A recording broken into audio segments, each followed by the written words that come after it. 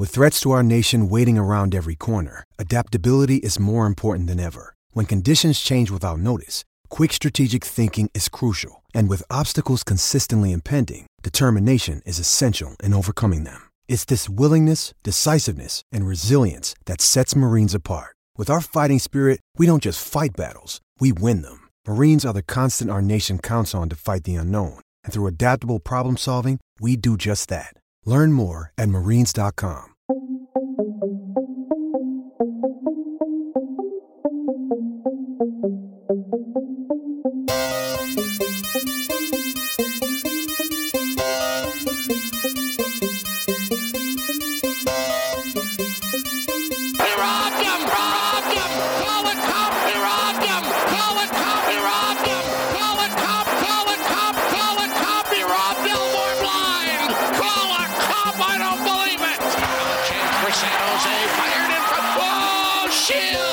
Sprawls and makes the save.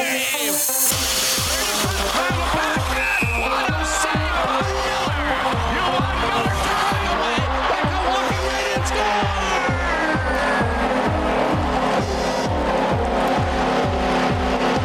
Michael Beckham, top shelf where Mama hides the cookie. And in front the shot scores. Randy Burridge, top shelf where Mama cookies. Hold up.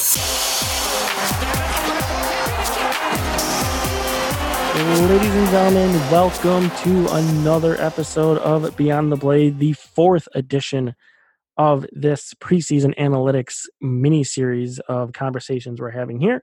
So Ryan Stimson was just yesterday, and today I will be joined by Sean Tierney, better known as @ChartingHockey on Twitter. So good conversation with Sean. We kind of talk about how he got involved in the Vizes in the beginning. We talked about a little about the Sabres and kind of his projections on them and why he has them where they are. And then also we hit on a few league questions here too. So this is back to one that's not an extremely long interview. We just don't even need a commercial break in here. So we're going to hammer this out here. I hope you enjoy the conversation. Some good insight from Sean.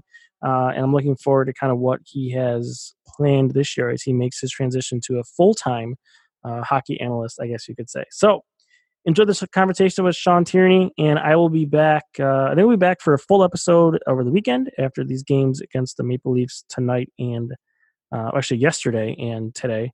So and I'll be back on Sunday to record, and then we'll hammer out a few more analytics interviews. And before you know it, the season will be here. So enjoy the interview with Sean, and we will talk soon.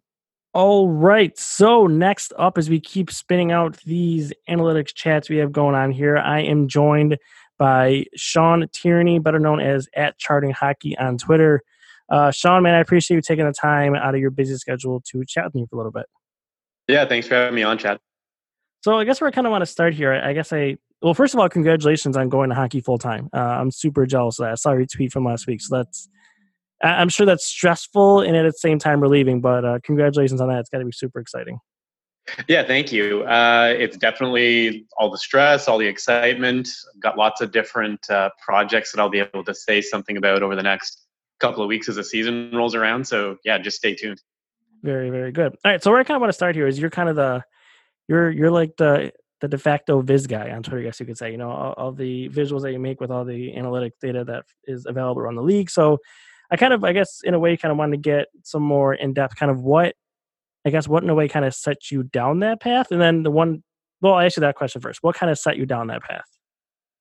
So I always anytime I think about this, my origin story, I guess, is my father, who's always run his own card shop. And so I spent, countless hours doing unpaid labor for him, which often involved, sorting hockey cards and looking at the backs to figure out which sets go together.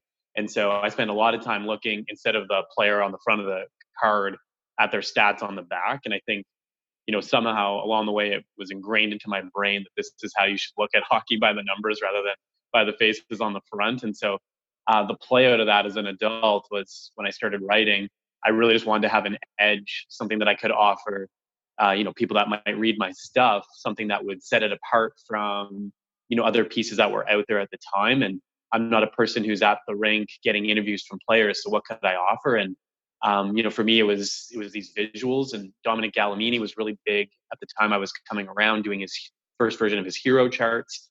Emmanuel Perry was doing great work and continues to, and he had mentioned Tableau as a place, where you could do some really nice data visualizations. And it was kind of just a couple of fluky, bumpy things like that led me down this path. And here I am all these years later, kind of stuck with this program, stuck with hockey data, but I really love it. I think there's a lot of potential for it going forward. And I just hope that my contributions out in hockey Twitter are useful to people. I mean, that's the whole thing, right? I mean, there's so much kind of out there now with social media and blog posts, and anybody can write about hockey, and anybody can talk about hockey or kind of share their thoughts and opinions, right? I think is the thing you kind of nailed is people who really can find that niche they can kind of step into, that void, if you will. If you can fill that void and then you can do it, as good at the level that you do it, I think success can kind of take you anywhere. So that's I think kind of important. People who are listening, who want to kind of get involved, is find that area where you can kind of maybe stand out where that void is, and then if you can execute it, that can be good for your future. Right, and I always say, anytime I get the chance to talk about this sort of thing, like, I'm not a particularly smart human being, and I'm not a particularly highly trained person. I'm not a rocket space engineer or anything like that. And so, the best advice to anybody who sees the stuff I make or sees something that Micah Blake McCurdy makes, or, any of the people that are out there sharing their work, is that there's lots of room for people to find a niche. And as long as you're just sort of willing to put in a little bit of work, anybody can, sort of pick the level of voice they want to be in the community. And I just think it's exciting. Nice and kind and informative people pointed me in the right direction. And that's all I want to do for people that might be sort of new to the community now, that it's really possible to get involved, and just about finding that niche that speaks to you and then just putting in the reps.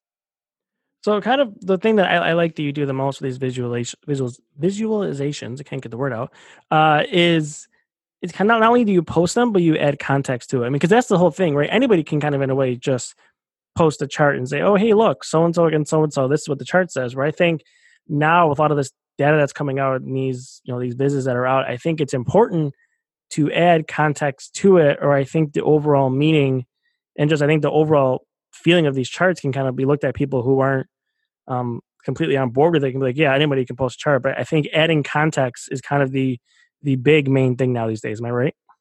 Yeah, I totally agree. I think if you want anybody to bother to spend longer than 1 second and then a scoff at a chart that you put out, I think it's just important that people are, conversant in the sport. And for me, the reason I'm here in the first place is because I love hockey and I watch it every chance I get, every level I can find it. And so, when I'm looking at these stats, it's not just a spreadsheet for me, or it's not just a visual for me. It's a way we can think about hockey and add context to what we watch and what I enjoy to watch. And so if you can take a chart but say, this is how you should understand it in 140 characters or 280 or whatever we get in the future. Right, yeah. If you can kind of paint that picture with a few words to direct people in, I think that's good for the buy-in for people who maybe, either don't like it or don't know enough about what advanced stats are out there. I often in my brain think of myself more, like I want to be a bridge between people that don't know or don't like it yet and could like it in the future. And so, a viz is nice because I think they're easy to understand the way that our brains work to see a picture and get it. And then if I can be kind of a welcoming or informative voice around that tweet rather than, snarky or angry or, sort of stomping my foot in the ground, then maybe you bring more people into the conversation. And ultimately that's better for all of us to have more smart, interested people looking at the sport and engaging in all the different ways that they can.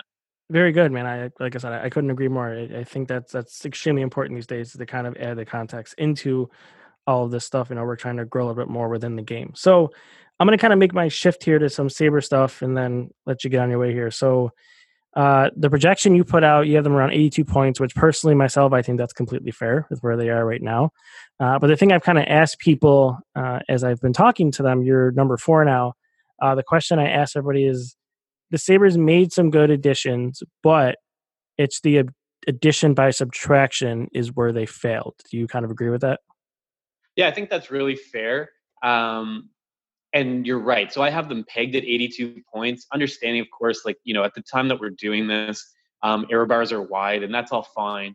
And it doesn't take away from the great offseason that they had, where I think, Colin Miller was somebody that anyone with an eye for stats was looking at as a sneaky ad when Vegas was actively shopping him, and Buffalo got that done.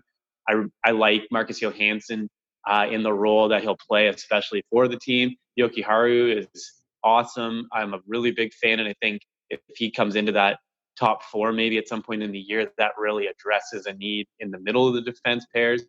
There's lots of talent all over, with maybe some young guys coming up too, but I still see goaltending as such a question mark for this team. Yep. And until this team is until you have somebody super solid in net that you say this is 55 games of a player who's above average at the position, it's difficult to say that this is a team that's definitely in the playoff picture yet. So the Sabres took a step forward for sure, but it's still not a team that's designed to make noise in the East, not until something changes probably in net. Yeah, and that's kind of where I was going to go next. You kind of beat me to it. So, I mean, I remember looking at those charts you would post them, with Allmark and Hutton, and they started the season fine, and then kind of as the season went on, it was like slowly just watching them dip down that list and just fall off the chart. And then at the end of the season, I mean, arguably, and there's a valid argument to make that the Sabres overall the entire year, got some of the worst goaltending in the league last year, and it really hurt them. And it's hard to imagine with those same two. I mean, I know the defense is going to slightly improve, but still, there's just a lot of question marks, like you said. Right, and I think so. How do you build a team? And we've seen that a goalie having a crazy out of their mind performance can sometimes put a team on their back and carry them through. Right, exactly. You can design a system around a Robin Leonard breakout year, and you can kind of go for a run. Or, I shudder to think of what the Ducks would have looked like last year without John Gibson just completely dominating, right? And so the Sabres aren't there yet. And so that doesn't mean the team has failed, and it doesn't mean it can't be addressed, but it means that it's the next step, because it's an offense that has enough pieces in it that they should be able to, sort of get somewhat reliable scoring. I think anybody would be happy to take pieces of this defense group, especially going forward. Dahlin's going to be that kind of top defenseman kind of player in this league for sure. Montour has a really poor projection in the way that I have the model built, and his hand is hurt, so doesn't bode well, but I can see him outperforming. I like Miller. I like McCabe. I like Yoki Haru too. So there's lots and lots in place, but it's clearly the next step for this team. Carter Hutton is the kind of guy you want to turn to when your starter gets hurt, because he can play 8 to 10 games in a row and maybe get you through and be above average as a backup. But just like you pointed out, they started off fine in goals saved above expectation last year. And between him and Allmark, they just plummeted down that chart as the season went on. And I don't see any reason at either of their ages to expect that to change. And so, it's the next place up, and maybe that means it's a prospect that comes up for them to address the need, or it's something you look outside of the organization, but it's the spot next to hit for them. Yeah, I mean, and they have, Ukko-Pekka Luukkonen, who had a really good year last year, but I mean, he's only 20 years old, and he kind of had hip surgery this offseason, so he won't even be ready until like probably November to start playing in the minors this year. But I think that's their hope and future. But they have one more year of Hutton, and then Allmark's a restricted free agent again this summer. So I think this is kind of a big year for both of them, and then we'll see kind of how much Luukkonen develops here, and we'll see what that can do for him. But before I let you go, the one question I do want to ask you, because I know you're kind of involved in the entire league, put it this way, give me one team that, looking at the numbers and stuff you put together, that the league may be sleeping on, do you think is going to have a big year this year? I think, okay, so a couple that surprised me when I put this together. One is the Montreal Canadiens. They were really dominant in lots of the sort of shot metrics that we have last year, and that's kind of a hallmark of Julian's systems. He did that with Boston all the time too, and he brought it over to Montreal when he came. They kind of kill you with 1,000 paper cuts rather than having, like a key figure in the offense that drives them forward. But I have them projected to make the playoffs. They weren't far off from getting there last year either. And so for me, they're a team that maybe no one is expecting to make a lot of noise, but it wouldn't be crazy to imagine a Carey Price renaissance, a team with 4 lines that can kind of run at you. And then, the East can be kind of a funny thing, especially at the fringes. The other one I might shout out, I guess, is I have the Chicago Blackhawks a lot higher than I've seen in other models so far. I've got them around 95-ish points right now. And that was a surprising result for me when I pumped it through. So, error bar, all those qualifiers. But they made enough moves. And between Crawford and Leonard, that's kind of a timeshare that if Crawford is at all healthy, if Leonard brings forward any of those skills from last year, I like pieces of their defense. They do have enough offense up front to make some noise. They're kind of a weird team. I hate parts of the team too, for sure. But I can see them being a team that kind of out of nowhere maybe takes one last run at getting into the playoffs with some of those players that probably aren't going to be around forevermore, like Duncan Keith and Seabrook and some of those players that are kind of timing out of the league. So yeah, I guess maybe East and West, I'd go Montreal and Chicago, are teams I think I'm a little bit higher on than maybe other models are so far. So one team I do want to ask you about really quick, last question. Winnipeg, I see here at 96 points. So the Bufflin thing has come up recently. So I guess the way I ask you the question this way: if Bufflin does retire and they don't address that defense, I mean, how much trouble do you think Winnipeg could be in? They could be in a lot of trouble. So I have them right now as a playoff bubble team in the West, hanging around not so far from where I have Chicago, not so far from where I have San Jose right now. If you take Dustin Bufflin out, he was still projected to be an above average top pairing defender on a right side for them where they have no depth. Like you're looking at Pionk and Niku, and who even knows what else after that. Tucker Pullman. So, right. And so it gets that ugly that quick. And so if you take Dustin Bufflin out of the mix, which seems like it could go either way at this point still, I think that really hurts him. It might be just enough to take a really super deep forward group and sink them and take them out of the playoff picture.